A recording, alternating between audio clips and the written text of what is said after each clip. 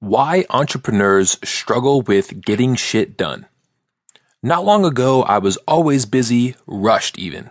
I seemed productive and somewhat successful, but I was overwhelmed, constantly thinking about work, never in the present, and massively stressed. Sound familiar? I feel stressed writing about it. Like most entrepreneurs, I was really good at generating ideas, but the execution wasn't always there. I would come up with a great idea and then my follow-through and execution sucked. For example, I'd have 3 or 4 great ideas a month, ideas, projects, services, to add to my business, and I would halfway do them, just enough to get them out there for the public.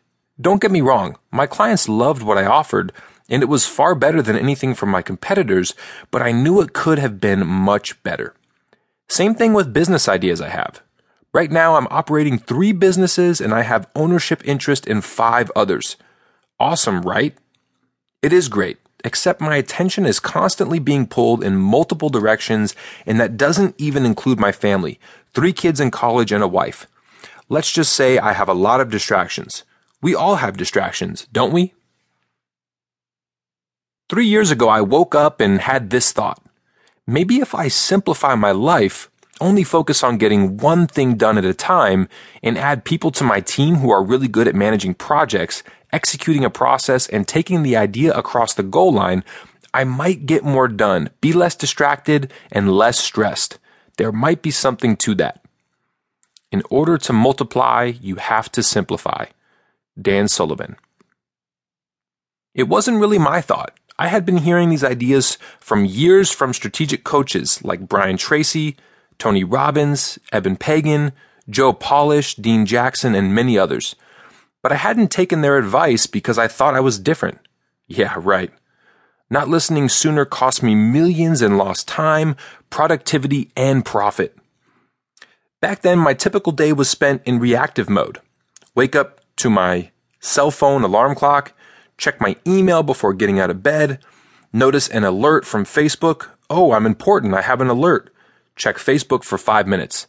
Stumble to the kitchen, grab a cup of coffee, and immediately log into my email and respond to non-critical messages. Check my bank and stock accounts. Write down the things I needed to get done based on that morning's email and the projects I was working on. Shower and get to the office. Feel totally overwhelmed and stressed because my office was a disaster and full of clutter. Constantly get interrupted while still responding to emails. Mark off 6 totally irrelevant things from my to-do list. Look at the clock and notice it's been 2 hours and I have only accomplished one thing that would actually affect my clients or business. Continue this pattern until 5:15 p.m. Look down at my to-do list, notice that the top 2 or 3 things didn't get completed, and pack up my backpack with tons of stuff I wouldn't do when I get home, but still tell myself, tonight will be different. Arrive at home, say hi to my wife and kids, turn on the news, then sports, somewhat talk to my wife and kids, stay up until 11 p.m. or so, and go to bed. Wake up the next morning and repeat what I did the day before. Was this just me? Has anyone else had a similar experience? Was I alone out there? I know I wasn't alone in this situation. Finally, I woke up and realized things weren't going to change unless I changed them. Takeaway. As Einstein said, insanity is doing the same thing over and over again and expecting different results. Stop the insanity. Continuing the same pattern day after day and telling yourself tomorrow will be different accomplishes nothing. You have to take action to change. Today is the day to do that. By reading this book, you have already started the process.